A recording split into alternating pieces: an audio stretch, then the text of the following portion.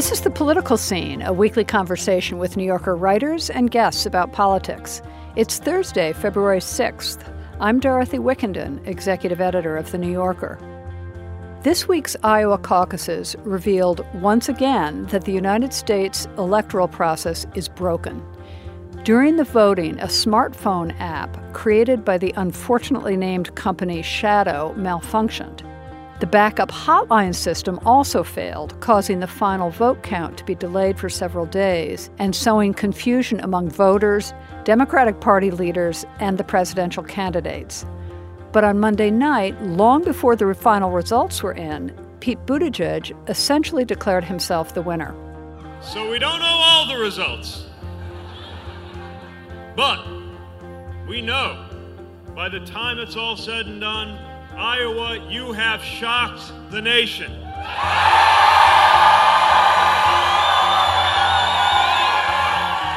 Because, by all indications, we are going on to New Hampshire victorious. Sue Halpern, a New Yorker contributing writer, joins me to discuss the history of disasters at the voting booth, why they are so hard to fix, and whether the 2020 presidential election can be saved. Sue, welcome to the program. Thank you. So we've now learned that Buttigieg had both financial and personal connections to Shadow and the nonprofit acronym, which launched Shadow, as I understand it, as a spin-off organization a year ago. How true are the accusations that he had a conflict of interest in the Iowa caucuses? And is there any evidence that the vote tally was compromised? Well, I think there's no evidence that the vote tally was compromised. I don't think we know that, and I think it's pretty irresponsible of people to suggest that. On the other hand, when we talk about conflict of interest, and we see that the person who is backing the app that was being used is married to one of the senior strategists of a candidate, in this case Pete Buttigieg, when we see that that candidate was spending a fair amount of money on software that was developed by that company, it leads to the understanding that there's something, untoward about it. It doesn't mean that, people are doing bad things, but it sure doesn't look good. And we're in a position now where it's really important to have everything be above board. We spent the last 4 years mulling over what happened in 2016. And now, the Democrats come roaring back with this problem, which is that they really don't know how to run elections very well either. And of course, conspiracy theorists on the right are calling the results rigged and saying that there are operatives in the Democratic Party who contracted with Shadow to fix the election, either by stealing it from Sanders or just by causing chaos. Yeah, well, I mean, that's unfortunate that they were given that lift to have that kind of rhetoric because, they were helped by the Democratic operatives who did this. And the fact is that it was, as I understand it, the Iowa Democratic Party who made this contract. But the real thing that's happening here is that there's a small number of political strategists and developers, and they all talk to each other, and it's a very, very small world. So on some level, it's not unusual that, you would have this apparent conflict of interest. On the other hand, it's also not unusual that you would have bad technology being built by people who don't really know what they're doing. So tell us just a little bit more about the Shadow app. Why did it fail so spectacularly? First of all, it was built very quickly. It was built so quickly that it really wasn't vetted. And one of the problems with it not being vetted was that it turned out that the user interface was basically impossible for people to use. You had to bypass a lot of the normal ways that you would log on to an app. And people who are somewhat tech savvy were having trouble getting on because of the way it was built. And so you had people not being able to log on to the app. And then, then they tried to call in results, and that wasn't working either. So that was one of the problems. And then some of the people who now have had a little time to look into how this was built have also found some pretty serious security flaws that could have led to hacking, probably didn't. But, the fact that this is even a conversation is ridiculous. Sue, could you take us back for a moment to the first U.S. electoral debacle of the 21st century, which was the 2000 election, with those notorious hanging chads in Florida, and that led to the Supreme Court decision in Bush v. Gore. Many Democrats still see that as a stolen election. So what happened, and what's been done to address the problem? So during that 2000 election, voters were voting on machines, and this was in Florida, were voting on the kind of machines that when you pressed the candidate that you wanted, it kind of punched a hole in the ballot. But one of the problems was that if the paper wasn't properly aligned, or if the person didn't have sufficient strength, hand strength, the ballot didn't mark what that voter intended. And so we had this situation where a lot of ballots, not just in Florida, but around the country, a lot of ballots weren't counted. Something like 2 million ballots were disqualified in that election. We went through this whole long recount, and there was a lot of evidence that the Republicans in Florida were cheating. And eventually, Gore basically gave up and said, okay, you won. At that point, people were like, okay, look, the voting infrastructure that we have is old. We need to replace it. And Congress passed something called the Help America Vote Act. And they allocated about $4 billion for new machines. They also created something called the Election Assistance Commission, which was supposed to be nonpartisan because it had members from both parties on it. But that's not how it worked out. Almost immediately, it became a partisan project, particularly of the Republican Party, to make it more difficult for people to vote. So anyhow, this $4 billion was allocated to the states, and the idea was that all these municipalities were going to use it to buy new machines, new fancy computerized machines. And it turned out that those machines couldn't be audited, they had black box algorithms, and they were made by companies with ties to the Republican Party. Immediately you had people saying, wait a minute, this is not kosher. And were these the machines that resulted in vote flipping? Yeah, in 2003, so right after this money was allocated, Santa Clara, California, which is where Silicon Valley is, was about to spend $20 million on touchscreen DRE machines. And thousands of computer scientists, led by a computer scientist at Stanford named David Dill, wrote a petition saying, these computers don't have a paper trail. And if you don't have a paper trail, there's no way to audit them. And if there's no way to audit them, there's no way to know if someone had programmed the machines to flip votes. So this was at the very beginning of when these machines were being sent around to the country, and everyone was, very excited about the fact that we were voting on computers. But the people who knew the best, which were the computer scientists, said, this is crazy. This is not a good idea. This week on the New Yorker Radio Hour, I'll talk with our Washington correspondent about the many political battles being waged in the Capitol over how to deal with the coronavirus. You couldn't imagine a president personalizing a crisis with a virus, but somehow that's where we are. Susan Glasser, this week on the New Yorker Radio Hour from WNYC Studios. Listen wherever you get your podcasts. For the past, 20 years, Republicans have engaged in really persistent, renewed efforts to suppress the vote, with restrictive voter ID laws, polling place closures, striking names from the voting rolls, redrawing districts, you name it. Could you talk a little bit about that?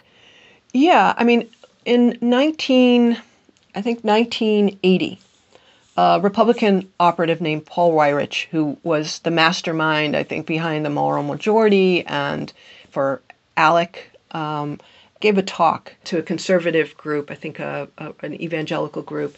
And basically he said that our leverage, so the leverage of the evangelicals and the Republicans, goes up when the voting populace goes down. So the Republicans took this to heart, and so they've instituted so many rules to make it harder. And they got a tremendous assist in 2013 when the Supreme Court, led by John Roberts, basically overturned a very significant part of the Voting Rights Act, which was something called Section 5. And Section 5 was part of the law that allowed the Department of Justice to intervene when states that had a history of voter suppression, particularly against African Americans, tried to change the voting rules. John Roberts did not like that section. It overturned Section 5, and almost immediately, states began to institute these draconian voter ID laws. They are primarily targeting poor people and people of color, people who do not have ID, so also students. And now I can't remember quite the number of states that have these rules, but it's significant. I think it's in the 30s. So Georgia is a prime case of all of these problems. Tell us about the contested midterm election in 2018 between Brian Kemp, who was Secretary of State at the time, and Stacey Abrams, the former minority leader of the State House of Representatives. Yeah, I think we should start in Georgia a little bit before that happened, because Georgia it's like ground zero for the awful things that happen in elections. In 2003, an election integrity activist named Bev Harris was poking around and found that so much of the Georgia election system was sitting unsecured on servers on the internet. And computer scientists said, that makes it very, very easy to insert malicious code into it. Fast forward to 2016, and another guy, a guy named Logan Lamb, was poking around and found so much unsecured voter data, and he also found passwords for the election system. Brian Kemp, at that point, was the Secretary of State of Georgia, and he said, we're fine, our system is fine. And then Brian Kemp decides he's going to run for governor while he's Secretary of State. So basically the same person who's overseeing his own election is Brian Kemp. He's running against Stacey Abrams, an African-American woman with a pretty big following, who's also very invested in getting more and more people to vote. Brian Kemp has at his disposal these draconian laws that are tossing people off the voting rolls for the most insignificant distinctions between, say, their name on their ID. So maybe, it's Dorothy J. Wickenden on your license, and you go to vote and it doesn't have the J, and then they say, sorry, you can't vote. And Brian Kemp is, the poster person for this effort, but it happens in lots of other states. Wisconsin is a big one. And Stacey Abrams did dispute the results. And in this case, were there hand-marked ballots as a backup? No, because Georgia voted exclusively in every district on these DRE machines that have no ability to be audited. So here we are. The voting system has generally, as you've been outlining, has generally gotten worse, not better, since the 2000 election. What do you regard now as the bigger threat? Outside interference or these domestic snafus and systematic voter suppression? I think, I think they all work together. I don't know if you could say there's one that's worse than the other.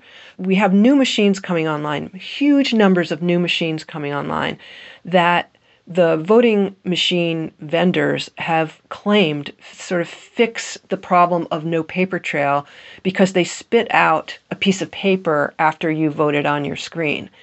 The problem is that in places like Georgia, what they spit out is a barcode.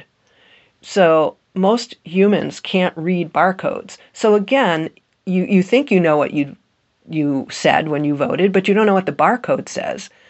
That's problematic. Any foreign government can decide that they want to poke around in our election systems, clearly. One of the things that we learned from the last time around is that a lot of voter registration databases sit on Secretary of State's servers, and a lot of those are not well defended. All you have to do is mess with that, and people show up to vote, and if it says, that you didn't vote in the last 3 elections because someone managed to, remove your history, and you show up and say, no, I did, there's no way for you to prove it.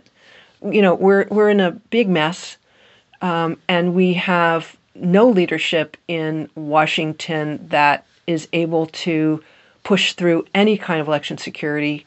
It's not anything that's going to solve any of these problems.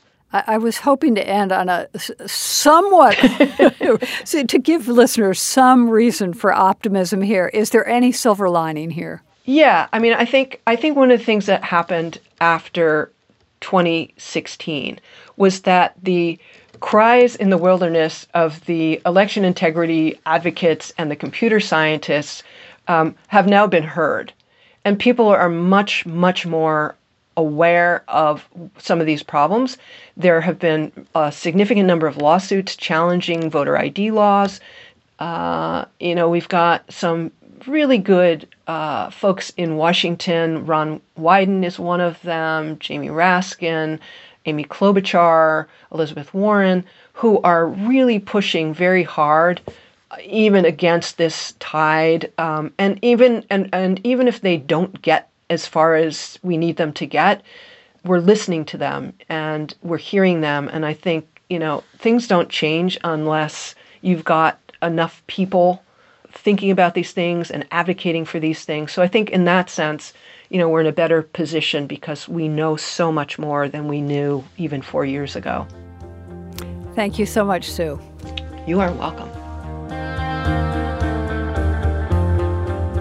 Sue Halpern, a contributing writer who covers politics and technology, has been writing for The New Yorker since 2005 and is the author of 7 books, most recently, Summer Hours at the Robbers Library. This has been The Political Scene. You can subscribe to this and other New Yorker podcasts by searching for The New Yorker in your podcast app and find more political analysis and commentary on NewYorker.com. Feel free to rate and review us on Apple Podcasts. Our theme music is by Russell Gillespie. This program was produced by Alex Barron and Kylie Warner for NewYorker.com. I'm Dorothy Wickenden.